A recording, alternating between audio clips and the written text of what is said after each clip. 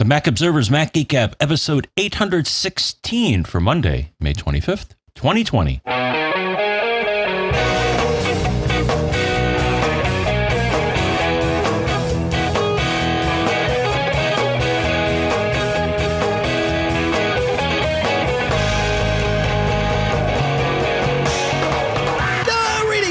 And welcome to the Mac Observer's Mac Geek Gab, the show where you send in your questions, your tips, your cool stuff found. We mix them all together into an agenda, and we take that agenda and we sort of loosely base the show on it. Let's be quite frank.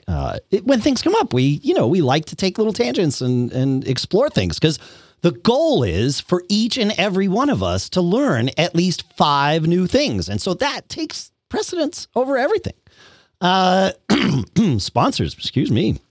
Sponsors for this episode include expressvpn.com/MGG, purple.com/MGG, Otherworld Computing at macsales.com, and linode.com/MGG. We'll talk more about those as usual throughout the show.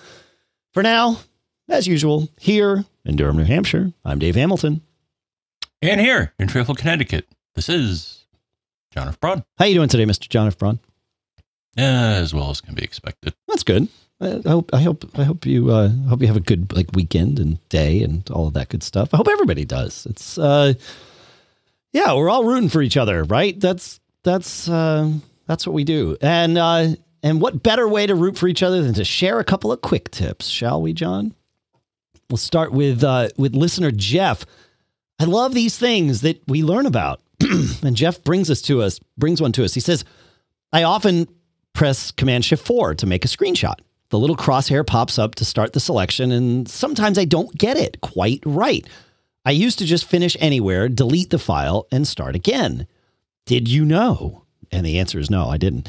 That if you keep the mouse button pressed in while selecting, then hold the space bar, this allows you to reposition your selection on the fly to exactly where you want it. So you hit Command-Shift-4 or Command Control-Shift-4, Command-Option-Shift-4? Command-Control-Shift-4, I think, puts it on the clipboard. Command-Shift-4 saves it to the disk. But either one brings up the crosshair. You do the little crosshair deal.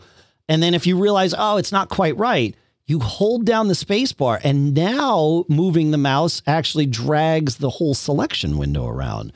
It's a pretty cool thing. It's one of those things you have to do it a couple times. So you're dragging and holding the mouse button down. You're keeping the mouse button down because when you release it is when it takes the screenshot. And then while still holding the mouse button down, you hold the space bar down. Now you can drive the whole selection window around the screen. So I like that one.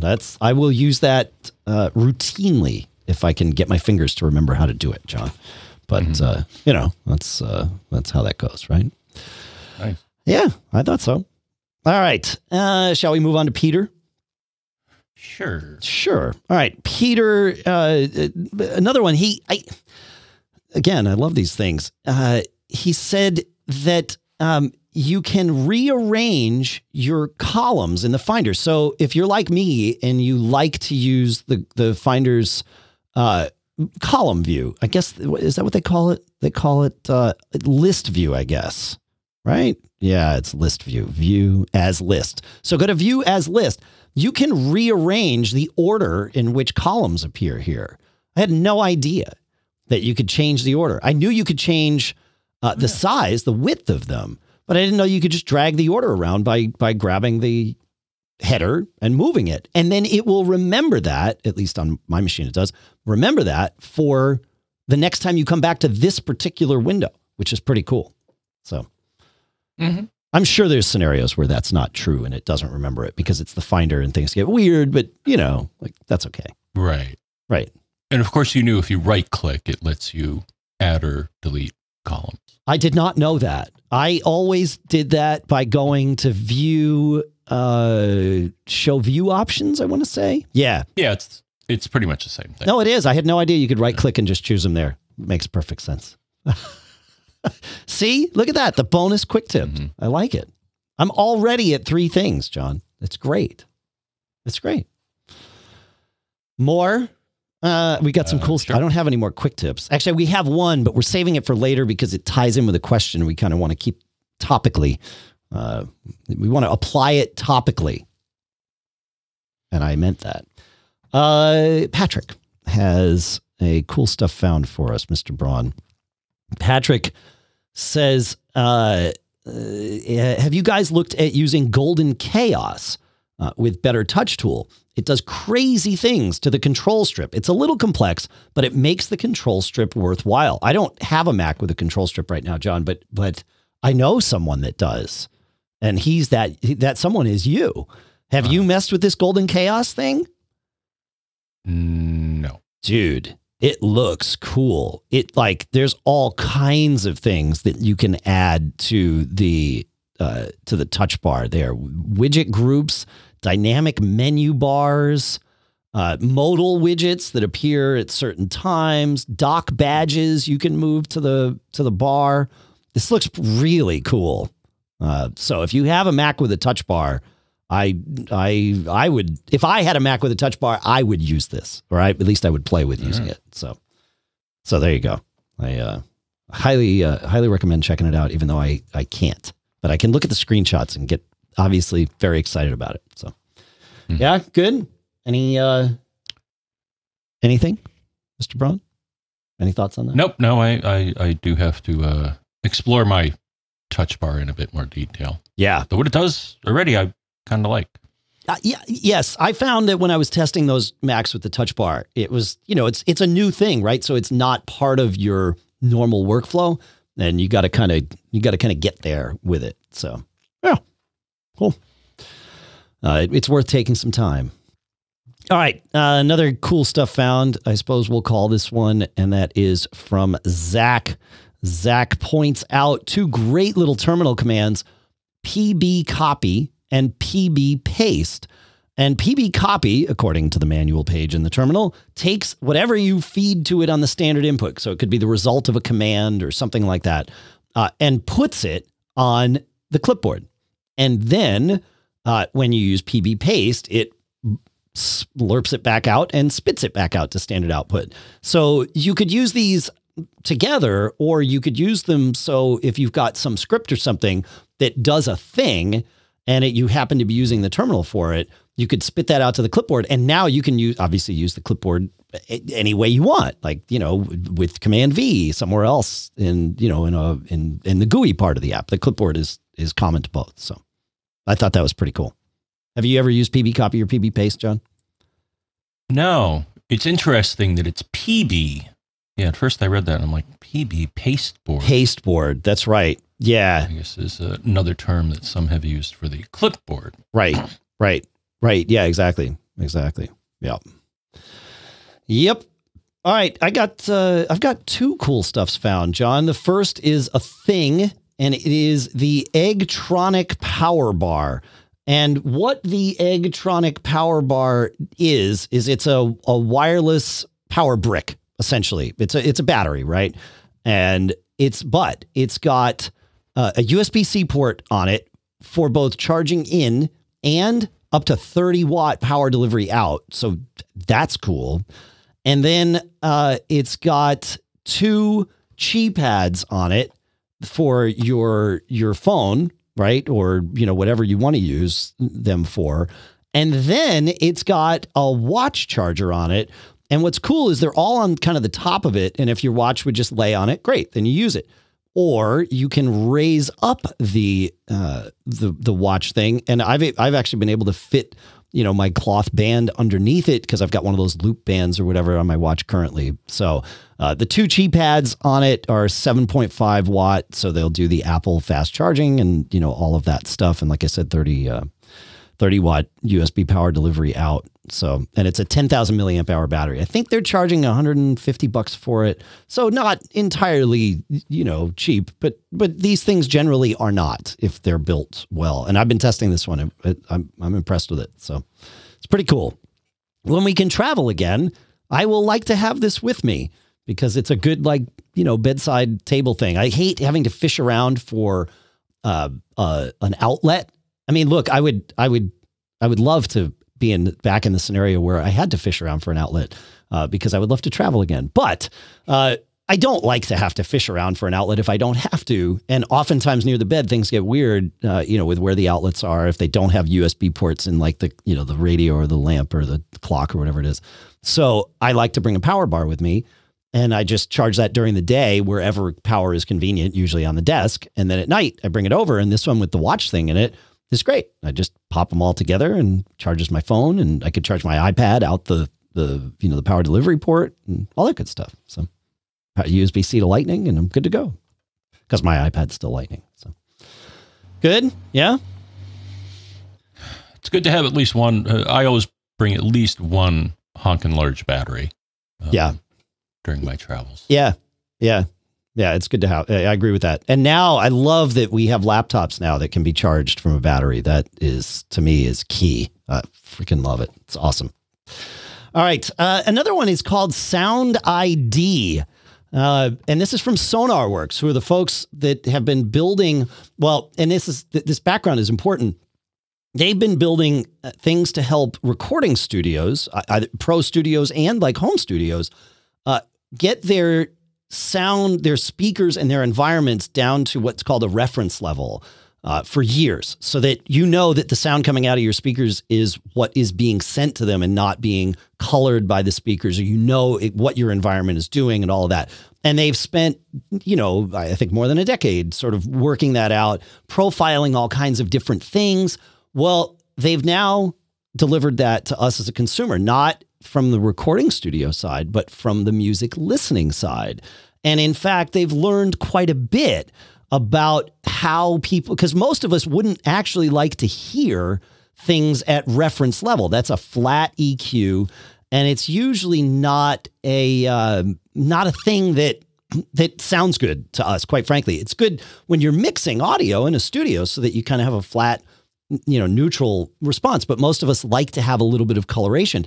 So what this does is it's an iOS app. You plug in your headphones, you wear your headphones, however you're doing that, wirelessly or wired.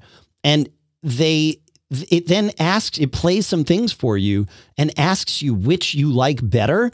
And you develop like your own sound fingerprint, right? Your own sound profile, and you can tweak it over time. You can then do a hearing test as well with it, not for like medical reasons, although the results might tell you, if you want to like visit this further with, say, your audiologist or something, but mostly to get that music listening experience to where you want it. And what's great is it can move from your fingerprint can move with you from device to device. So you can have it on your iPhone. They have a Mac app now. And so you can, once it helps you figure out what your sound ID is, your sound profile is, then it can kind of, take this with you everywhere, which is cool. Once you know how you like music, then it's nice to just have music sound like that for you everywhere. So it's a pretty cool little thing. It's worth checking out. I've been messing with it for a little while here, and both on iOS and on my Mac. So there you go. Cool stuff found. Sound ID from SonarWorks. So. Fun stuff. Doesn't the music app on either platform have equalizers somewhere? It has equalizers, but that's not the whole thing. And it's up to you. I was asking about the built-in Mac app. So they have, it sounds like this is like a smart equalizer. So it's creating a sound profile, similar to what you do when you move the little levers up and down on the equalizer. But last I checked, music has one. It does. So I don't think it shows it by default. But if you want to, fiddle with it, though it sounds like, this is a smarter option. It's a smarter way. Yeah, it does it. It does it based on what you actually like to hear, not based on what you think you like to see on an EQ curve. Right. So it's just asking you questions like, oh, okay. And it's kind of like when you go to the eye doctor and they ask you, is A better or B better? And you're just kind of listening, and it narrows it down and comes up with this profile for you, which is kind of cool. Yeah, I'm actually very impressed by it. So yeah, cool. One last cool stuff found. This is for our Synology using friends from listener Neil. And it is that Backblaze now supports the Amazon S3 protocol. And why that's important to Synology users is Amazon S3 is Amazon's way storage solution, for lack of a more detailed term. And there is a way a protocol, an API that you can use to send data to it and get data from it. And Backblaze has added that API to their backup platform, which means you can get Backblaze's pricing connecting via anything that supports the Amazon S3 protocols. And Synology's Hyper Backup supports the Amazon S3 protocols. So we don't have to wait for Synology to decide whether or not they want to support Backblaze in this way. You just can do it and you're good to go. So that's pretty exciting, I think. So I wanted to share it. Neil wasn't sure if that was, if that hit the 20% mark, because we have the kind of the 20% mark. We like to look at our questions and tips and stuff and be like, well, does it resonate for at least 20% of the audience? If so, it goes in the show. I think this one probably does, knowing how many of you have followed us down the Synology rabbit hole. So yeah, good. Cool EO. All right. You know what I want to do, John, is I want to take a minute and talk about our first two sponsors, if that's okay with you. Awesome. All right. Our first sponsor here is Otherworld Computing at MacSales.com. You know that Otherworld Computing is the place that we go when we want to add things to our Macs. Well, we've been talking a lot about adding drives, and we've been talking about Thunderbolt and USB-C and which time is best for both. And OWC has been busy because they doubled the storage by shipping their 4 terabyte NVMe SSDs. And so what that means is that the very popular, and we talk about it all the time here, the Envoy Pro EX, both the Thunderbolt 3 and the USB-C versions, now max out at 4 terabytes instead of 2 terabytes before. And we love these drives. Like, I've got one literally right in front of me here. It is the external drive that I have on my studio computer here. It's the one that we are recording this episode to right now. It is my work drive, right? It's the thing that's got everything, and it's super fast. It's like, 2,400 megabytes a second and all of that great stuff. So they've doubled the size. The max size is now 4 terabytes. And of course, that's not just where it ends. They've gone from an 8 terabyte max up to a 16 terabyte max on their Thunderblade and Excelsior 4 M2. Man, like, it's crazy. Do you ever think we'd be using this much storage? I know you didn't. I didn't. It's how it goes, but we use it. Thankfully, OWC has it. So go check them out, MacSales.com. Check out those Envoy Pro EX drives, the Thunderbolt 3 and USB-C. They're some of our favorites here, so you gotta check it out. Our thanks to Otherworld Computing at MacSales.com for sponsoring this episode. Working from home is cool. We can do a lot. Like, thankfully, we can do a lot. Technology allows us to do so much from our houses. We can, have video calls and we can host podcasts and all of this stuff. But you can't do everything from your house. Sometimes you need a server. And you don't want to host that server in your house. You want that server to be hosted by people that host servers. And that's where our next sponsor, Linode, comes in. Because when you go to linode.com/MGG, that's where you're going to go to get your server that you need for whatever it is, for your business, even for personal stuff. Because their lowest price server, it starts at $5 a month. Like, you can run a server for an entire month for $5. I do it. I have one of these. It's called a Nanode. I've got one of these running that I do different things with. I mean, it's fully capable. If I wanted to host a huge website on it, well, then I'd pay more because I'd want more capacity. But for, just like experimenting and doing things, their Nanode is a great place to start. And then when you need more, you just scale it up. Very cool stuff. That's why we talk about it here. Every server that they have has native SSD storage connected to their 40 gigabit network, industry-leading processors. You get to pick from any of their 10 worldwide data centers. You got to go check this out. Go to linode.com/MGG. Good news, you get a $20 credit added to your account by signing up that way. Yeah, that means you'd get 4 free months of a Nanode server if that's the path you go. Go check it out. Our thanks to Linode at linode.com/MGG for sponsoring this episode. All right, John, let's, I think this is going to be a geek challenge. I don't think we have an answer for Bob, but maybe we do. Bob asks, he says, I've been using PowerPoint as my go-to drawing program for several decades, but not for much longer. I'll be upgrading to a MacBook Pro and Catalina soon, and I don't want to pay Microsoft's monthly fee for something I only use a few times a year. I've tried Keynote, but it's a bit cumbersome, so I'm looking for a relatively simple drawing app to replace what I'm doing inside PowerPoint. I'm hoping someone in the Mac Geek Gab family has some suggestions, and he did. He posted this on our forums too. So if you have any thoughts, please do share them. Yeah, off the top of my, I don't, I do all my graphics work in Pixelmator, but that's not a drawing program. That's a photo editing program. It's cheaper and, in my opinion, way better than Photoshop. So that's why I use Pixelmator. But it's not a drawing program. So I'm curious what folks are using for drawing programs on the Mac. So you can, if you know, send it to us. Either post in the forums. The link will be in the show notes, or email us, right? feedback@macgeekgab.com, John? I think I heard you say feedback@macgeekgab.com. Yeah, just in case I wasn't clear, it was feedback@macgeekgab.com. That's correct. So yeah, hopefully we can find Bob and the rest of us a drawing app. I know we've been through this before, but since I don't do drawing, it does not stick for whatever reason. I don't know, man. I mean, off the top of my head, so one, believe it or not, Preview does have some rudimentary drawing features. Very it's not rudimentary. A drawing program either. Right. Yeah, exactly. But depending on what you're looking to do. Right. Yeah. And that you can pretty much edit, or, I mean, you could load a picture and then clear it and then start drawing. And I think you got to say show markup. Yeah, it's the markup features. Right. Yep. Yeah. Another thought I have is, if you're looking for a PowerPoint replacement, and of course that's what Keynote can be for a lot of people. Totally.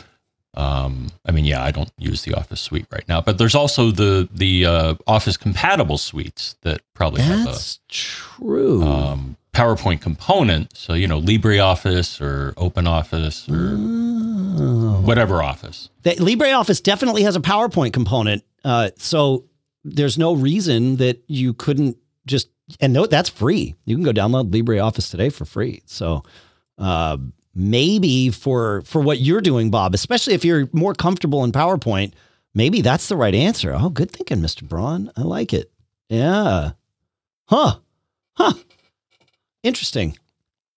All right. Well, there's some options for you, but hopefully we'll get more. Let's see. There's a couple showing up in the chat room right now, and that is one called Inkscape, John, that we will put in the show notes, which is compatible with Catalina. But it's at inkscape.org. So we will put that in there. Thank you to Kiwi Graham in the chat room at live.macgeekgab.com. Alex has suggested Krita, Krita. It's a professional, free, and open source painting program. So we'll put that in the show notes too. Oh, look at this. And Brian Monroe suggests Autodesk's. That's not how we speak, is it? Autodesk's Sketchbook 4 Plus. Right. So I'll put that there too. Anything else, John? And Warren, I didn't mention this, but why not? I think there's a Mac native version, but GIMP, or GNU Image Manipulation Program. Okay. Yep. Is like kind of, last I checked, kind of a Photoshop. I thought that was more for photo. Yeah. But I haven't used it. Maybe it's got some drawing stuff in it now. Yeah. Huh.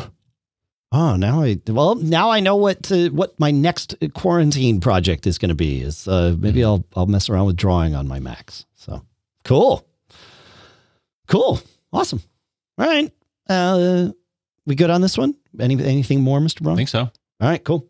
Then let's go to Kevin, who I'll share Kevin's question, but there's a great solution. He says, I began using iMazing to back up my family's phones and iPads after hearing about it on the show.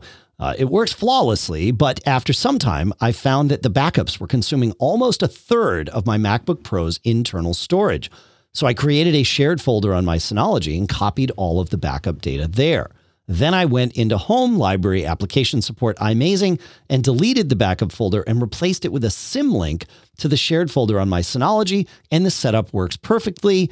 He says the backups take a little bit longer, but backup data now lives on my Synology and doesn't take up room on my laptop. Great. His question, is this safe? He says, I know that some programs like Photos don't work well over network connections, and the risk of data loss is considerable. Is that the case with iMazing? I browsed their support forums and couldn't find an answer. The space savings on my MacBook Pro is great, but I don't want to get caught. Well, so the answer is, as far as I've been able to experience, no problem putting this on the NAS. But it's even easier than what you did. What you did is fine. Obviously, it works. But iMazing is suited for this. Go to iMazing, go to Preferences, go to Backups, and you can set not only your default backup location, but per backup, you can actually set where you want it to send things. And if you happen to have an archive of backups, you can add that folder to its loaded backup locations list, which is right in that same Preferences dialog. And that way, if you need to restore from a backup, it's always pulling from it's giving you the option to pull from everything out there, which is cool. So yeah, go check the Preferences in iMazing. They've done some good stuff there, I think. Anything to add to that, Mr. Braun? No, it's nice that because those backups can, I remember one time I did a disk scan and it was like tens of gigs. Yeah. It can get that large depending on right how much you store and how big your phone is and all that. Yeah, exactly. All right, you want to take us to Douglas, my friend? Douglas has a head scratcher here. Okay. So the question is, I'm trying to help a friend set up his new MacBook Air and migrate his data from his old MacBook Pro. So far, everything has gone fairly smoothly, considering we have to do this by phone and TeamViewer, and also considering besides email and Facebook, my friend is not Mac savvy. Yes, the right. problem yeah. he has run into is that there's a particular file that cannot be deleted from the Mac. When he tries to empty the trash, he gets the message shown in screenshots 1 through 4 below. I, of course, want to get info as the pop-up box instructed. Okay. Let's see. I did some searching on Google, and there were some suggestions about rebooting in recovery mode and using the terminal. And actually, I think he was on the right path with that. And yeah, he tried to move out of the trash and it wouldn't work. Okay. All right. So, the dialogue said, what was it complaining about here? Let me find. The operation can't be completed because the item voice trigger is in use. Voice trigger. And so I took a shot in the dark, Dave, and I'm like, wow, let me pop that into Google and see if anything comes up. And believe it or not, I found an article at Reddit that the title of it was "Cannot Empty Trash Because Voice Trigger is in Use." Hey, that sounds like a good path to head down. What was the net of all this? Basically, if you read through it, and the person claims to have done this and it worked fine, this is something that actually came up, I think, an episode or two ago, Dave, when we were trying to change the NVRAM, and you couldn't.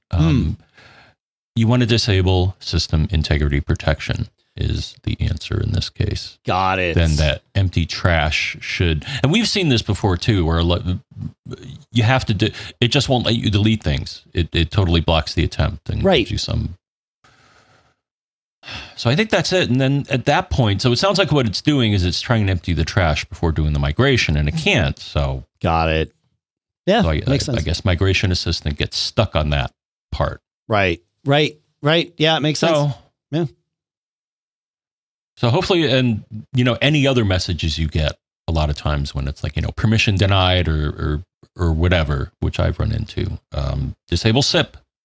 Yeah. And re-enable it maybe when you're done. Yeah. I have a feeling that SIP, oh no, I guess it's not disabled on either of my Macs right now because I did the roll around thing. But anytime I run, one of those utilities that sort of audits things and checks, it always comes up and it's like, you don't have SIP enabled. It's like, I know I turned it off for a thing and I didn't turn it back on. And so, yeah. I don't know. Alex in the chat room suggests that I think in this scenario, SIP was the answer, but in the chat room suggests try starting up in safe mode and emptying the trash. That can help sometimes, right? So anyway. All right. Shall we move on here? One more with lots of free space to clear up. Gannon brings us. He says, I think Gannon is a he. Apologies if I guessed that wrong. Anyway, Gannon says, I have a Mac Mini with 256 gigs SSD internal. I have a Drobo 5D attached as external storage with my photo library stored on the Drobo.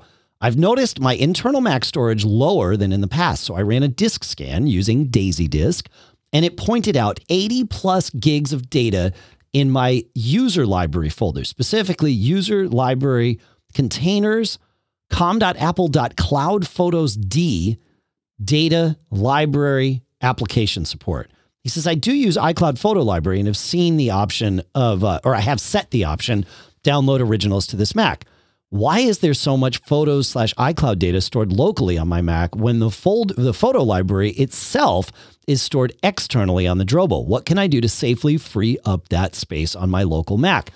So I dug into this, John, and I don't have that folder on my Mac, specifically on my Mac that's set up very much the same way as Gannon, with my photo library stored on an external drive. Do you have it on yours?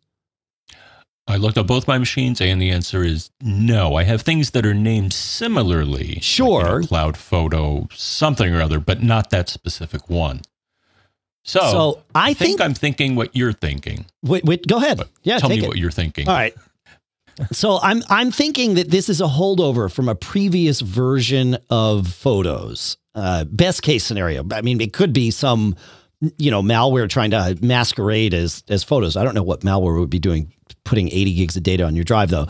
The interesting thing is that there is a process called Cloud Photo D that runs currently, at least on Catalina, but nothing called Cloud Photos D, and that's what Gannon's folder was named. So I would do a backup before you blow away 80 gigs of data. By all means, do a backup. But I don't think you're going to see anything using this. Now, another way to check would be to launch, go into Activity Monitor, and you want to, the first thing you want to do is make sure you're looking at all processes. So you do that by going, once you're in Activity Monitor, go to the View menu and choose All Processes. And then from here in the search box, type Photo, just Photo, no S, and you'll see a bunch of processes running, right, that have to do with Photos. And I would do this while you have the Photos app launched as well. You can look at each of these. There'll be like Cloud Photo D, as I mentioned. There'll be Photo Library D. And once you see these, double click on them to bring up sort of the detail box about them. And then the third tab that you'll see is Open, Files, and Ports. Look there and see. It'll list for you the things that are open and that it's using. And look to see if anything is pointing at this particular store. But not only do I not have that folder, well, I obviously don't have any apps pointing to a non-existent folder here, but I think that's a holdover from an old version of maybe, iPhoto or something like that. So I think you're probably okay blowing it away at this point. Did my thoughts match yours, John? Yeah, it's a leftover. I mean, you can check the date on it. That would be helpful. Every now and then. Yeah. Before I act something, I'll look, and every now and then I'll stumble across something that's like 10 or 15 years old. Yeah, right. Yeah. I bet you've just got old data. Yeah, which is fine. It happens. All right, John, I promised earlier, or I mentioned earlier, that we had a quick tip that was that we were holding because it sort of flows into a longer discussion about a question. And we liked to pace the show so that we kind of get some, we get some of the hits out of the way quick in the beginning. And then once we're all a little settled, we dig in. Sometimes we get into an extended jam in the beginning. That's okay. But, unless I don't always plan for that. So anyway, here we are. Tig says, Tig was having an issue connecting to Max with Catalina using file sharing. And they just wouldn't connect. Like they would see each other, but not really. And what Tig found was, he says, I opened file sharing in system preferences and unchecked the file sharing box. I then waited for it to like truly shut down file sharing. Then I rechecked the box to start it again. And it changes at that point to using SMB instead of AFP, and doing that process worked. So if anybody's ever running into an issue where Macs won't see each other, to turn it off and turn it on again, but turn it off and truly wait for it to spin down the whole file sharing thing, then turn it back on again, definitely seemed to work for Tig. So that brings us to Larry's question, Mr. Braun.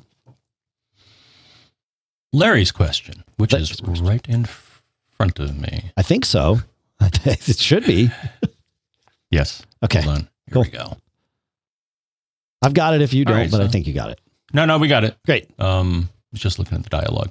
So just about every time I open my MacBook Pro while my wife is on her iMac, the attached screen pops up asking her to validate my attempt to connect to her machine. I'm not attempting to connect to her machine, and I cannot seem to find a way to stop this. It is very annoying to her, and the problem is threatening the peace within our home. I have tried shutting my machine down, her machine down, actually logging in, and then disconnecting, all to no avail. Can you help? And here's the secret, Larry. So, he sent a screenshot. Now, you all can't see it, but I can see it. And here's what tipped me off as to what is doing this. In the upper left-hand corner of the dialog, there's an icon, and it's a Bluetooth icon. It looks like a B, kind of. And then the wording was connection request from, and the connection request was from the other machine. And then there's some more wording, and it shows a 6-digit number. And then they say, make sure that that number is on the other machine, and you can connect the two. So it's a Bluetooth thing. And actually, Larry found a better answer than I had, but I'll give you my answer. So first off, you could, first thing you would want to do here to try to debug this or any Bluetooth problem is go to System Preferences, Bluetooth, and make sure that Show Bluetooth in Menu Bar is checked. Now, if you hold down Option and click on the Bluetooth icon in the menu bar, you should see Send File to Device and Browse Files on Device. And I'm wondering if he had ever done that. I don't think he had. Another thing is that if you run System Information, which you go to the Apple menu and hold down Option, and then that'll launch System Info, look at hardware and Bluetooth, just to see what Bluetooth devices your machine knows about. Yeah. Just as a level check. Now, here's the fun part. If you hold down Shift and Option on the Bluetooth menu, you'll now get a debug menu. And we all love debug menus because they let you do things that you shouldn't. No, this lets you so under that is what I think he needs to do. So there's one choice there saying remove all devices, which will basically clear the list of all the things that you just saw in the last step. My thought was that if you do that, then it won't try to connect again. And I think doing that may solve that problem. Yeah, you just kind of want to give Bluetooth a reset. I like that idea. Yeah. Yeah. So here's the, go to Library, Preferences, com.apple.bluetooth.plist and whack it. So that I think is also another way of doing that, though I'd probably do it through the debug menu as well. But then Larry wrote back and explain to me this debug menu, because I option clicked on the Bluetooth menu on my Shift Option. That's what I missed. There it is. Aha! Wow. So there is a difference between click, option click, and shift option click. Shift option click. Yeah. Look at that. One of my 5 new things. There you go. I like it. Oh, you can. Oh, look at. Oh, yeah. I like this. I don't want to do it right now because I'm relying on Bluetooth greatly, but I'll but here's what I think was the real issue, Dave, because he wrote back and said, okay, I'm going to try the things you suggested. And also I noticed, and then all of a sudden the light bulb went on my head. I think this was the issue. He said, I also had some shares defined and I got rid of them. So if you go to system preferences, sharing, you know what one of the choices is there, Dave? No. Bluetooth sharing. Oh, right. I had honestly never used that before. So I think he had at one point enabled Bluetooth sharing so that the machines would, whenever it thought it was appropriate, say, hey, there's another machine that I should share with. Yeah, right. So I think that's what was causing that dialogue to come up. So number one, I don't think I've ever done Bluetooth sharing. So it sounds, it's short range and probably fairly low bandwidth. Quick. Maybe not as quick as Wi-Fi, but definitely not as quick as Wi-Fi. Yeah. Yeah. Right. But and there's also some other good stuff in here that actually I'd forgotten about some of them. Content caching. Look at that. Oh yeah. Which is off. Oh, yeah. I wonder which machine in my house is now doing content caching now that I've rolled everything around. That's an important thing to check. I mean, I don't want to turn it on right now because, I'm doing a thing. But yeah, content caching isn't on this one. I'll have to check and see if it's on in the one downstairs. That can really be helpful for updates when you've got a bunch of Macs and iOS devices. And yeah, that's right. And your iCloud stuff too. Yeah. Yeah. So it's interesting that this came up per the last conversation. We landed in the same place here, but to solve different problems. Right. So, yeah. So I will. There was one point we were talking about Bluetooth sharing. Jeff Gamet and I were at an event covering an Apple event, and there was Wi-Fi issues. There, like the Wi-Fi was just overcrowded. We were in maybe the overflow room or something. I don't know. But the only way that one of us could get online was using our iPad, I think, that had a cell chip in it, a mobile chip that allowed us to connect. And so we connected, and then it was like, great, now we'll just, Wi-Fi in, do Wi-Fi sharing, internet sharing, if you will. Which is done there in the sharing pane.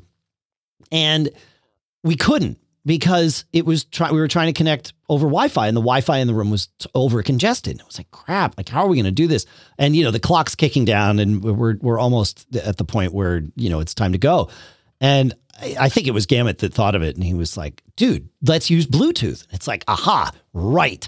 And Bluetooth sharing between the two devices for the internet was perfect. Now, I'm sure it was low bandwidth, but so was everything else. So it was like, it was more bandwidth than Wi-Fi in that scenario, which is all we needed. So yeah, very cool. I like it. Nice. Cool. Listener Rob brings us back to a conversation that we had last week about Thunderbolt and Thunderbolt chains and managing things and all of that. And, he says, since Thunderbolt seems to be popular for the moment, I wanted to ask about something that crossed my mind while listening. I recently retired my 2012 Mac Mini server to Windows duty and replaced it with a brand new Mac Mini, 2018 Mac Mini, of course. This also allowed me to retire the legendary Thunderbolt display I was using with it. The display was a treat, and I so wish Apple would have just refreshed it with new internals instead of the ridiculous Pro display. I swear Apple did that, and the Mac Pro is an actual insult to those prices, at those prices, but I digress. He says, I also have a 2018 15-inch MacBook Pro, and I remember you discussed things about the order in which you plug things in. That's not quite as important on the 4 Thunderbolt port devices as it is on the 2, but there is a thing, you're right. And if you plug...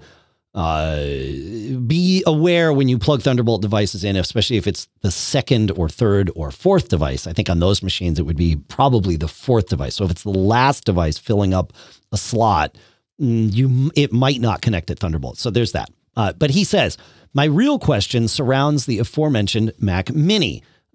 Do you happen to know if all 4 of the Thunderbolt 3 USB-C ports on the Mini share a single Thunderbolt bus, or are they split? If they are split, where does the split occur? I asked because I splurged just a little and picked up the LG 32-inch display. It features Thunderbolt connectivity in addition to HDMI and DisplayPort. No integrated webcam, but given Apple's refusal to put a 1080p or 4K model in even the new 16-inch MacBook Pro, I don't care. I'm with you on that. Yeah, Apple's webcams in their Macs are no bueno. It was as close as I could get to a new version of the Thunderbolt display that doesn't even exist anyway.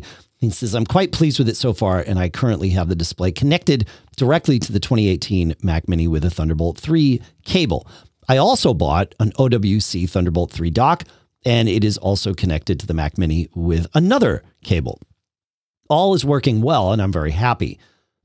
But that's my question. I'm not running the LG display through the Thunderbolt 3 dock. It goes straight to one of the ports on the Mini. The OWC dock is also directly connected, as mentioned. I didn't want to sacrifice any speed, so I thought it was wise to separate them. I'm not sure the LG display is actually rated for Thunderbolt 3 speeds anyway, and even if it mattered, I heard rumors that the Thunderbolt 3 bus on the Mini is split, so I wondered if perhaps I should be using something like port 1 for the dock, then port 3 for the display, if that would make a difference at all. So as far as I understand it, there are 2 Thunderbolt 3 buses on that machine. And yes, they are split in the way that you think, 1 and 2, 3 and 4. That's my understanding.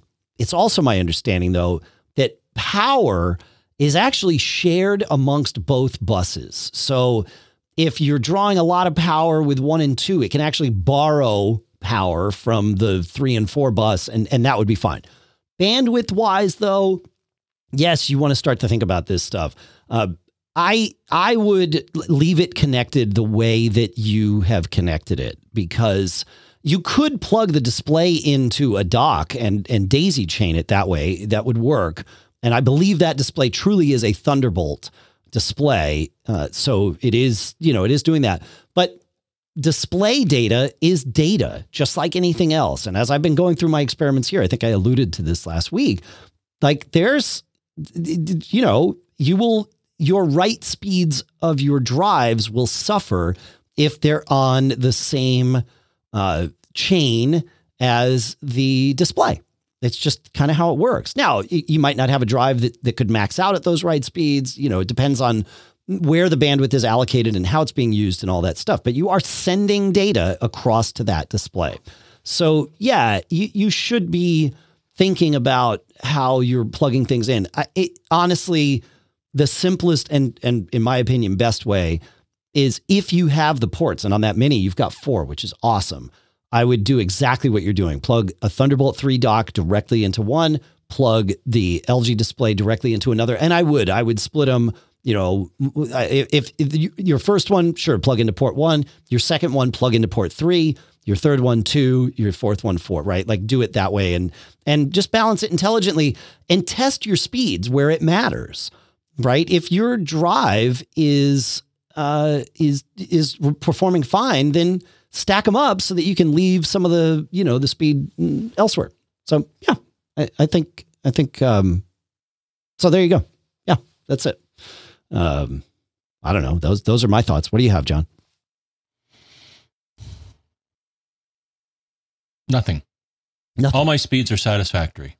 Right. But that's it. It really, and when we brought up that concept of when USB-C and your Thunderbolt ports falling back to USB-C, especially on the 2-port laptops and all of that, the real trick is you're basically plugging directly into the motherboard, essentially. And it's worth being a little bit diligent about how you're laying that out and do some, like you said, do some testing. If your speeds are satisfactory and everything is working as it should, then you're fine. I do recommend that when you get a new drive, plug it as directly in as is possible and do a test on it. So what the max your computer in that drive can do. And then as you start moving things around, now you have, we always say, make sure you know what normal looks like. Well, now, when you plug everything and you get it all plugged in the way you want because it's more convenient, run a test. And if you're hitting your quote unquote normal speeds, well, then you're good to go. And if you're not, well, now and you can rethink and, but it's like that Mini is awesome because it's got 4 ports. This iMac that I have, it's the current 2019 iMac. I think it's due to be replaced by Apple, but not mine, but the model line. But at the moment, the current iMac, and it's only got 2 Thunderbolt 3 ports, and I'm going to have a problem up here because I'm adding a Thunderbolt USB or a Thunderbolt audio interface to replace USB. So we get lower latency and, better performance. But that and a Thunderbolt drive ends my bus. So I got to be really careful about how I chain these things and where I put them. And it requires a lot of diligence. And it brings me to the thought, like, should I be using Thunderbolt drives up here, or should I be using only USB, maybe 10 gig USB drives so that I have more options and I'm not, terminating a Thunderbolt chain? So I don't know. That's a lot to think about, John. But we're geeks. We like thinking about it. Speaking of, any more thoughts before we move on to Tony? No, that's the external drives that I have, the cable and the enclosure get to the maximum speed of the particular drives. That's great. Once I get more drives, like, direct Thunderbolt drives, maybe that won't be the case. But right. Yeah, for now, I get, 500 megabytes a second, and I'm like, okay, that's good enough. Yeah, my problem is when I this OWC drive that I said that I've got here in front of me, like it does 2,400 megabytes a second. Now, do I need that kind of speed for what I'm doing? Sometimes, yeah. Like right now, we're recording video to it, so like I guess I don't know, but I like it. I like knowing that I have lots of headroom when I'm recording audio. If I've got we're doing this. There's a secret project in the works, John, and that's all I'm going to say about it. But it involves people and so I've got this Logic project going, and it has like 35 tracks in it or something. And if I was trying to run that from a slow spindle drive, Logic would yell at me. So it's nice to have extra speed. It's good. All right. Yes. One more question. Well, and then more, because that's what we do. Tony says, we have all covered tirelessly on using two-factor authentication when authenticating into websites and services from a browser or application.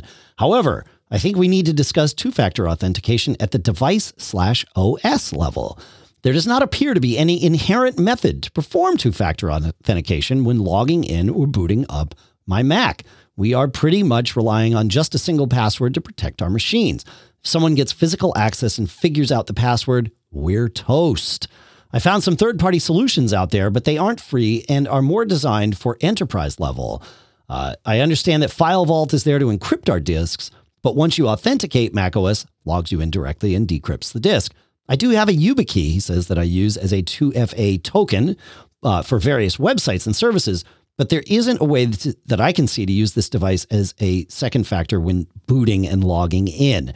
They do offer a way to use this token as another method for authentication, but not as an additional method, just as a supplemental. In other words, you can either use this key token or your password when logging in, but not both in conjunction to protect your machine. This concern would hold true for the iPhone as well. Absolutely right. We only authenticate with a single PIN when booting up, and this would be a good opportunity for Apple to offer Touch ID or Face ID as a second factor. There must be some technical reason they haven't already offered this as an option, presumably. What are your thoughts? So I love this question. This is great because in general, and you're right about this, Apple's Touch ID, Face ID, their biometrics have been employed for convenience, not for security. Now, making security more convenient, therefore makes our devices more secure. Because if you were like me before we had, Touch ID or Face ID, I didn't have a password on my iPhone, or if I did, it was set to, don't ask me for it except at once every, 4 hours or 4 days or whatever the longest stretch I could go with, because it was inconvenient. But adding Touch ID or Face ID changed the convenience level. And so now most of us use a passcode on our phones, which is great. On our Macs, our passcodes exist, but we don't really use them. We can have our machines auto log in. Again, all about convenience. And Apple doesn't have two-factor authentication anywhere. They call it two-factor, but that thing where when you're logging in and you log in on a Mac and it says, is it really you? And it says, I'm going to display a thing on your Macs. Well, or on your iPhone, it'll display it on the same device That's not 2 factors. That's 2 steps because you're not changing to a different thing, right? So that's not another factor. That's just another step. It hopefully is secure, but because you've logged in on that device before, it sends it there because that device is attached to your Apple ID. And I get it, right? It is about convenience first, not security. But again, Apple is a consumer-focused company. I don't know that they care to make it more difficult. So I think you're right, but I don't know that I have an answer for you, but it is a good topic. What do you think, John?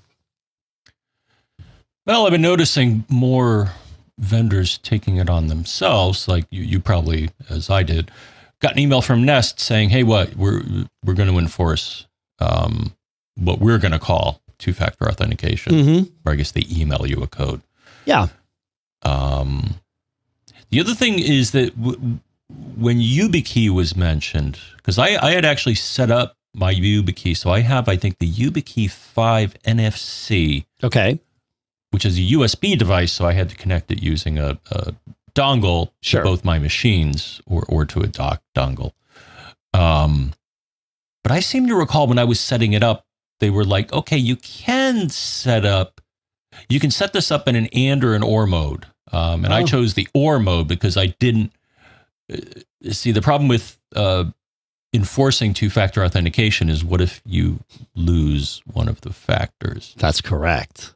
And I think the way it's set up, if you insist that I have to log in with both a password and a token, and well, you can't really lose your password. You could forget what it is.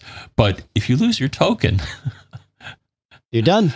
Yeah. So I would double check their steps. I think you have to use a different program from them in order to enforce. Interesting. Always using 2 factors. But again, consider that decision carefully. Yeah. Well, I was on, I think it was one of the MacBreak weeklies that I did with Leo Laporte. That particular day, he had left his YubiKey at his house and he uses it for his password authentication. I think Leo is still using LastPass. I mean, he's sort of tied in with them. But it was like, he couldn't log into anything because, he could log into his Mac. Like, thankfully that was there, I think, but maybe not. He might have had it set that he couldn't even log into his Mac, but he definitely couldn't unlock his LastPass. Like, that was just not an option. And he was like, yeah, I guess maybe I need to send somebody to my house to get it. And this and the other thing, this is you're absolutely right that be careful which path you choose. Do so with intention. Alex in our chat room says it isn't 2-factor, for lack of a better term, actually the T2 chip. And I suppose there is some level of that, right? Because the T2 chip ties that drive to the Mac. So if the drive is taken out, it's useless in another computer. But the T2 chip doesn't protect me from myself. If in the example that Tony pointed out, if somebody gets access to my machine and knows my password, well, they're good to go. Just like I am, right? That's the issue is, how inconvenient do you want to make it? Because as inconvenient as you make it for somebody else, well, you now live with that. And I think your point brings that really straight home. Hopefully you don't leave it at home, or hopefully it's always at home. I don't know. Which one is it, John? I don't know. Yeah. All right. Well, let's see. We got some other tips and questions and all that good stuff. The next thing that I want to do, though, Mr. Braun, is I want to talk about our next 2 sponsors, if that's okay by you. Excellent. All right. Look, you've heard us talk about how important it is to have a VPN. And now that we're all working from home, well, it's even more important to choose a VPN that you trust. Now, we do our research here on our sponsors, and we really do our level best to only recommend things and brands that we believe in and, frankly, that we use ourselves. And that's why I'm really happy to have ExpressVPN on board as a sponsor, because they are the VPN that I use when I'm doing stuff on my Mac, my iPhone, my iPad. It just works. And that's part of why I like them, right? Because it's like one button and it's on. good to go. Another reason that I like them is that ExpressVPN doesn't log my data. A lot of the cheap and free VPNs, they make their money by selling your data to ad companies. Well, ExpressVPN said no. They developed a tech called Trusted Server that actually makes it impossible for their servers to log any of your info. They all run from like a setup that can't be written to. So there's no place for your data to go. They just run the server. That's it. And it's super fast, right? Speed's important, and ExpressVPN knows how to make their VPN fast. And so they've done that. That's just how it is. It's always blazing fast. You can stream HD videos with zero lag. It just works, right? So protect yourself with the VPN that we use and trust here by using our link. It's expressvpn.com/MGG. Do that today and you get an extra 3 months for free on a 1-year package. That's expressvpn.com/MGG. One more time with feeling. expressvpn.com/MGG is where you go to learn more. Our thanks to ExpressVPN for sponsoring this episode. We all know that technology has improved just about everything that we use, right? Phones, cars, shopping. We're doing a lot of that these days. Well, here's something that you can go check out, because mattresses have more or less been the same since the invention of sleep. But we deserve better, and finally, the mattress has evolved thanks to Purple. And the secret to Purple is this Purple Grid.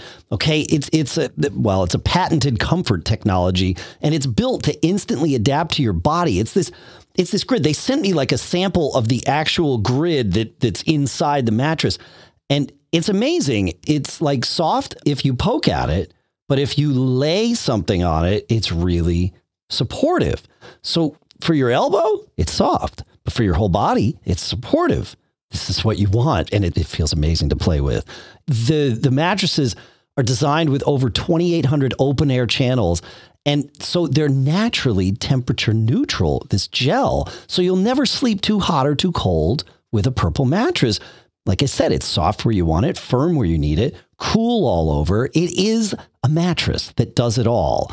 And you can count on resting easy each night, year after year, because the ultra-durable Purple Grid won't sink or lose shape. In fact, they are so confident in what they do that every Purple mattress comes with free shipping and free returns and a risk-free 100-night trial. So experience the next evolution of sleep. Go to purple.com/MGG and use promo code MGG. For a limited time, you'll get $150 off any Purple mattress order of $1,500 or more. That's purple.com/MGG with promo code MGG for $150 off any mattress order of $1,500 or more. Terms apply, of course, and our thanks to Purple at purple.com/MGG, promo code MGG, for sponsoring this episode. All right. I promised some tips, John, and Patrick has one to deliver. This is more of a troubleshooting tip than anything else, but that's what we do here. Patrick writes, he says he has a very capable MacBook Pro, a 15-inch 2019 MacBook Pro. And he says, but the screen flickers and it drives me crazy. He sent us a video, and sure enough, it's got like this, this little flicker that's showing. Usually it would be a sync issue or something like that, but that's never good, right? He says, I called Apple support and they didn't really have an answer and suggested that I mail in my computer. It's about 7 months old and they would fix it.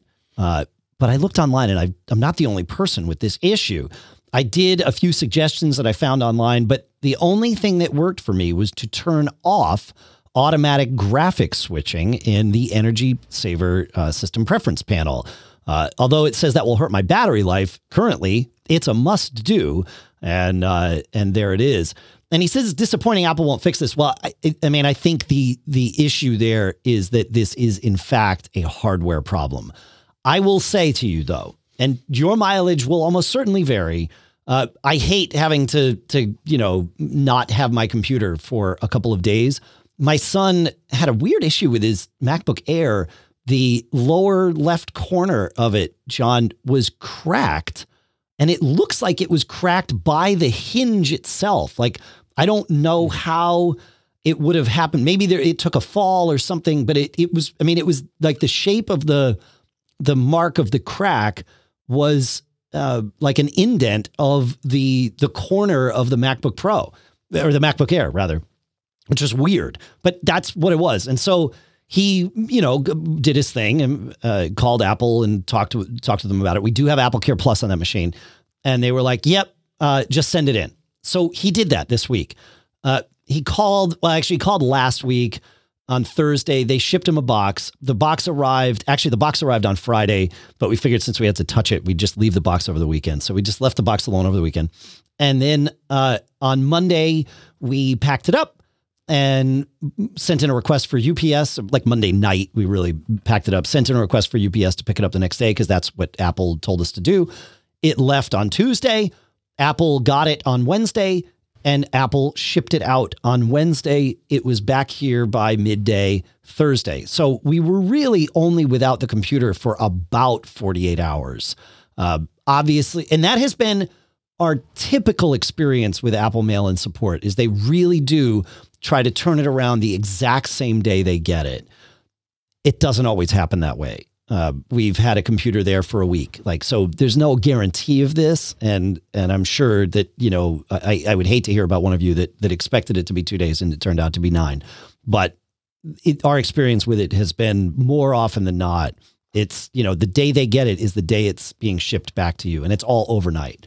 So I swear by Apple's mail-in support. I've had way better luck there than I have with Genius Bars over the years. The Genius Bar, if it has to be shipped out and you do it via the Genius Bar, it's a mess because no one really owns the repair.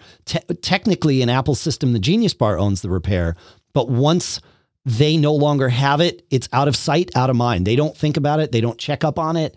So if you think it's anything that would need to be sent in, do it. Just call AppleCare directly and do it that way. That's my advice. So, and great tip about the GPU as well. I mean, if you're having that problem and you have the discrete GPU, switching to them would be the trick. John, I have a feeling you have something to add. Yep, but I already added in our notes here. I found this a handy tool to use if you have a machine with multiple graphics cards, and it's called Graphics Card Status, and it will let you try to force which graphics chip is being used. Sure. And it also gives you the status, which I thought was kind of cool. Like one day, one of our pals, Dan, posted a mathematical model that you loaded in a browser. And it was funny because I clicked on the link to it, and all of a sudden my machine said, "Hey, I'm using the heavy duty GPU." And I'm like, wow, I didn't know that a web page could force that behavior, but apparently it can. Sure. Yeah. If it's going to load something that needs to do lots of math. Yeah, that would make sense. Yeah. Yeah. It was a 3D model that you could rotate but apparently, yeah, you can tell the browser or some plugin to, engage warp drive. Yeah. Right. Yeah, exactly. Yeah. Hey, that's pretty cool. Huh. My chair's gotten squeaky, John. It might need to be replaced in quarantine. WD-40 worked for me. Yeah, I guess that's kind of the trick, isn't it? It's probably easier and cheaper. I just had to find where to put the WD-40. That was the challenge. Trick. Yeah, I hear the sound. I know like where it's coming from. I just need to do it. I've been rejiggering everything in the studio. It's like my bandmates, when they can come back over, they're going to be shocked that everything's different. But the chair will be the same. So we don't want to have to change the chair on them, John. All right. Let's go to listener Bob. And Bob tells us, we were talking in the last episode about how just my personal preference is to do things the old way in terms of multiple monitors and have one monitor, one space for all monitors. So disabling the default of different spaces per monitors. Bob says, if you ever have two very dissimilar monitors, you will likely find that separate spaces makes a lot more sense. He says, for years, I had a 27-inch iMac, effectively a 2-inch monitor, the non-Retina iMac. Okay. Yep. And that's right. Sorry, 2-inch. Did I say 2-inch? I did. He has a late 2009 27-inch iMac, which is a 1080p, effectively a 2K monitor. not a 5K monitor, because a 1080p screen is 1980 pixels across. So that's effectively 2K, right? That's kind of how those measurements work. And he says, and I also had a 24-inch 1080p monitor. The pixel densities were so dissimilar that if I split a window across both, it was really weird. Yeah, I can totally see that. Yep. And he says, today I have that same 24-inch 1080p, but the iMac has been replaced with a 32-inch 4K monitor driven by a MacBook Pro. And the dissimilarities are even worse. In both situations, separate spaces made more sense for me, and I like the menu bar on each monitor anyway. Yeah, for sure. I can totally see that. Yeah, it makes sense. And then with regards to the self-relocating docks that also was part of that same discussion, listener Bill chimed in and he says, I'm unlike you. He says, I do like the menus on each monitor. It's much less scrolling. I get that. I really treat my monitors as one main one and one auxiliary. If I was truly doing like work and living on the second monitor, I can totally see where I would want a menu bar and I would want the dock to follow me and all of that. And that's kind of where Bill goes with this.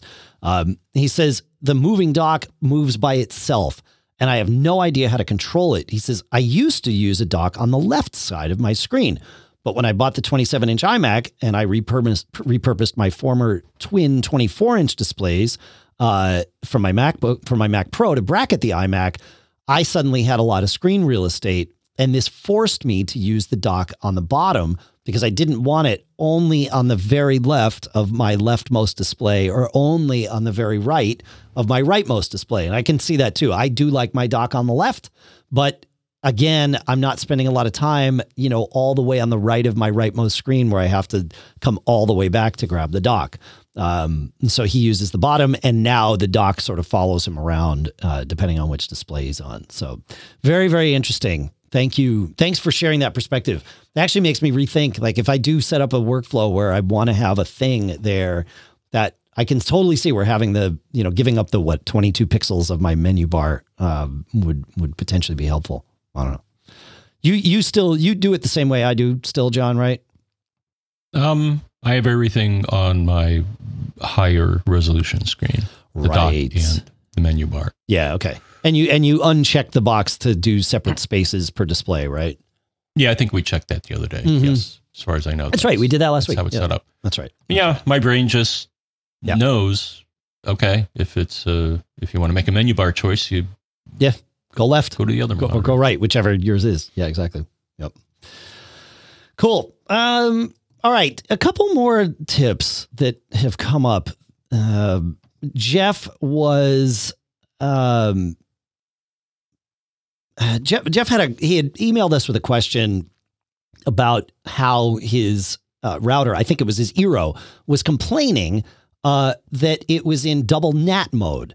And it was actually causing him some problems. Double NAT doesn't always cause problems. In fact, more often than not nowadays, it's fine. And double NAT means you have two routers stacked below each other. So, in his case, he has an Eero and then that's below something else, like it, not just a cable modem. But he was convinced that he had turned off bridging, or he had turned on bridging, essentially turning off routing on his gateway cable modem device so that it should just pass through and the Eero should be the only router. But the Eero was complaining that it was not. Here's what he shares. I had changed from Comcast for Business to Xfinity for consumers a few months ago to get gigabit speeds at a quote unquote affordable cost. Pretty much the same that I was paying for 150 megabits down. With Comcast Business gets me a gigabit down and 40 megabits up with Xfinity for residential. He says our contract is up and they didn't want to deal on the gigabit speeds with a business plan. Anyway, he says while the tech was here, we set up the Xfinity modem and placed it in bridge mode, even though he wasn't happy about it. I have Eero Mesh and I wanted that to do my routing. Long story short, I watched as he put it in bridge mode. We set up the security cameras and all was working. Yeah, I guess it was the security cameras that were not happy being in double NAT mode. He says, after that, I never checked the modem settings and I just assumed that the settings had stayed the same. Somehow, over time, that Xfinity modem had gotten switched from bridge mode and was causing the double NAT with my Plex issue. Ah, yes, that would be it. He says, I changed it back and things seem to be working now. So the takeaway here, and I have seen this, if you have a device that is not just a cable modem, if it's one of those residential gateways or whatever, and for whatever reason you don't want it to be your router, you want to put it in bridge mode, do so. But I have seen them change on their own, probably related to some software updates, John, I would think. But definitely be aware of that. And so I will say, if you have one of those devices, every 6 months, put it on your calendar to just go in and check and make sure it's still in bridge mode. And that way, you're not going to run into some weird problem down the road when it decides to change that. So thank you for the reminder, Jeff. It's a good one. You don't have a gateway device, right, John? You just have a cable modem?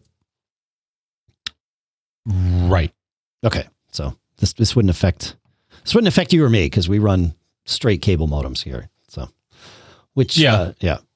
And it's plugged right into the Eero. So, right. Yeah, of course. Yeah. Well, even with a gateway device, you'd plug that directly into your Eero as well, or into your router or mesh or whatever it is. So, yeah.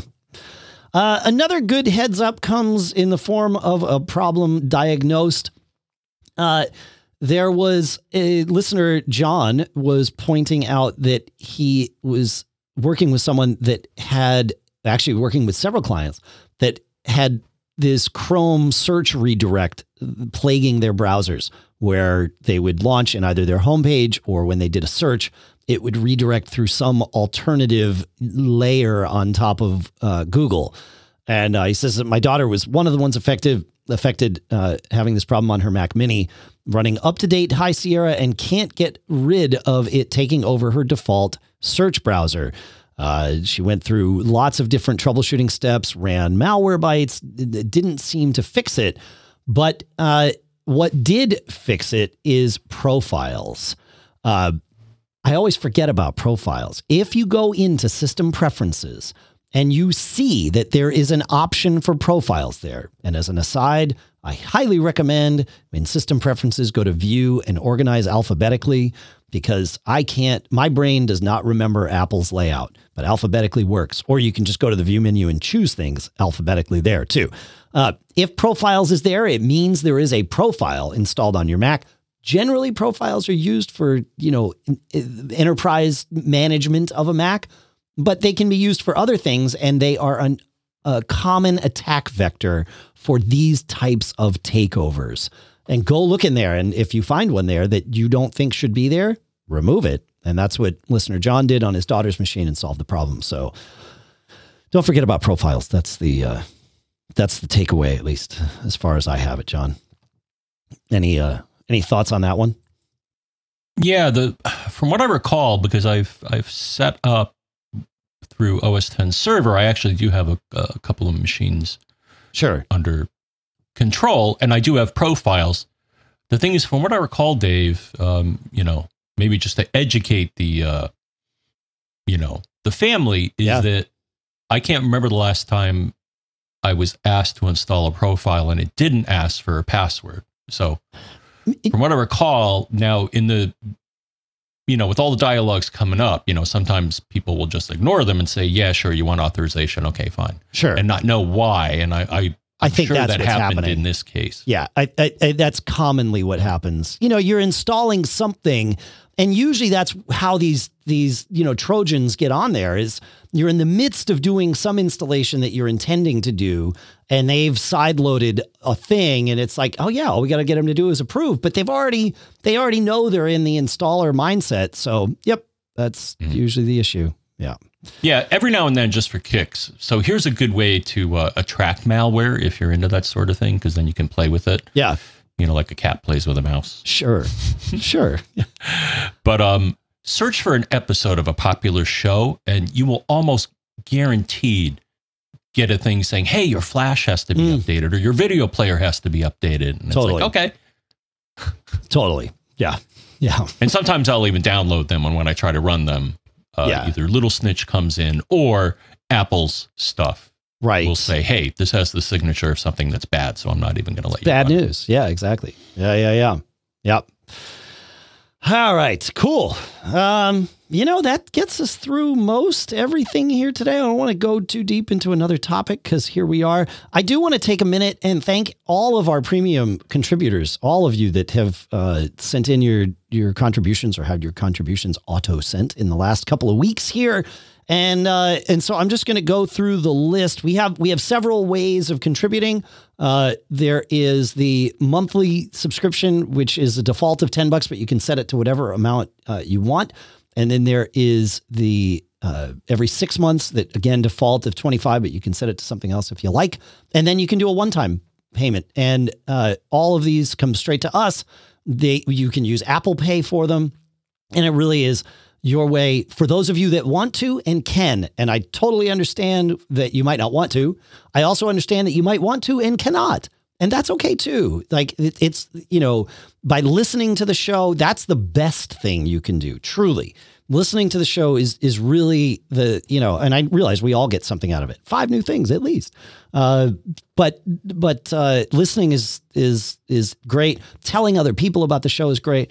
Visiting our sponsors, and then if you decide to buy, that's also fine. But our job is to pique your interest, not convince you to spend your money there. It's up to them to convince you that they are the right places to spend your money. So all of that helps. And then our premium program is a huge part of it. But don't feel like you have to participate. This is truly voluntary in every sense of the word. In fact, it was created because you folks asked us to create it, and we resisted for a really long time. But anyway, that's how it works. You can find out more at macgeekgab.com/premium. And our thanks to, in no particular order, Barry, who normally is up in the air, but I think right now Barry is in Des Plaines. So thank you, Barry. Jeff from Chesterton, Indiana. David from Plainsboro, Jim from Harvard, Frank from Tunbridge, Clive from Burgess Hill, Scott from Bourbonnais, David from Mount Prospect, Matthew from Forked River, Michael from Robbins, Dave from Saugerties, Timothy from Coralville, Ken from Honolulu, Ian from Cardiff, or maybe Ian from Cardiff, if you're a big Mythic Quest fan. They did that fantastic episode. If you didn't watch episode 10, the one that they did from quarantine, all on iPhones, highly recommend. Fantastic. I forgot that it was them shooting themselves. It was so well done. Best quarantine episode of anything I've seen. Anyway, thank you, Ian or Ian. Simon from Vendrump, Mark from Knoxville, John from Fredericton, John from Wake Forest, Jim from San Jose, Chris from Chorleywood, Harvey from Shoreham, Rick from Traverse City, Corey from Kenmore, Timothy from Hendersonville, and Timothy from West Windsor, Bob from Lepeche, Daniel from Levittown, Bruce from Pascagoula, Tim from Des Moines, sorry, two different spelling, two cities, but Des Moines, sorry. Or Des Moines, is it? I know I'm getting it wrong. One of those is right. Several of them are wrong. Philip from Tucson, Michael from Altadena, Michael from Mission Hills, Ari from Kensington, Art from Pleasant Lake, and Thomas from Gardner. Thank you to all of you. You rock. And John, I think that's going to do it for the show today, unless you've got something else to add, my friend. Not today. Not today. Okay. All right. All right. Well, let's see. I'm not going to read reviews today because we just went through all that, but I will read some reviews next time. Please send us your reviews to macgeekgab.com/reviews. Oh, and if you don't yet have the free Mac Geek Gab app, you can go download it at easy for me to say, at macgeekgab.com/app. And that's for your iPhone, your iPad. You can go get it. You get notifications when the show's out. You can obviously listen to the show there. And even the audio live stream is there too. Of course, if you want to take part in the video live stream, well, in that you can watch it and chat along with everyone else and us, we are streaming live every week when we record the show on both Facebook and YouTube. And they seem to be working quite well. So now that I think we've got it mostly sorted out. So it's fun. And kind of gives you something to watch while we're doing our thing here. So, and people to chat with. It's great. So we gotta redo the live.macgeekgab.com page, John, to point to all the various different places. Maybe even embed the YouTube live stream at the top of live.macgeekgab.com. That might be an even better way to do it, so that we're not doing the I don't know, right? Maybe there's a thing here, John. I don't know. Do you want to take that project on, Mr. Braun? Quarantine project? Nope. Yeah, but you could. You did the last one. Like, that's your page. No, I'll look at it. Okay, cool. Thank you. All right. I think we would all appreciate that. That's what I got. We told people how to contact us. We told them, yeah, that's it. We're good. Thank you to all of you for listening. Thanks to all of our sponsors, of course, expressvpn.com/MGG, purple.com/MGG, maxsales.com, linode.com/MGG, eero.com/MGG, smilesoftware.com/podcast, barebones.com. And there's more in the mix there that I don't have right in front of me, too. So thank you to everybody. It's awesome. You can go to macgeekgab.com/sponsors if you want to check out the currently active deals. Another one in the can, Mr. Braun. Or here, live stream.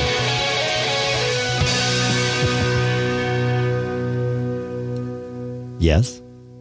I think I brought us into this, Dave, so I think you got to get us out of this. Oh, my goodness. How do I get us out of this? Well, I stopped the recording, but not yet. I hope I haven't. No, I haven't. Good. Still going. I checked off all the agenda items. Oh, one more thing to tell you. Don't get caught. Made up.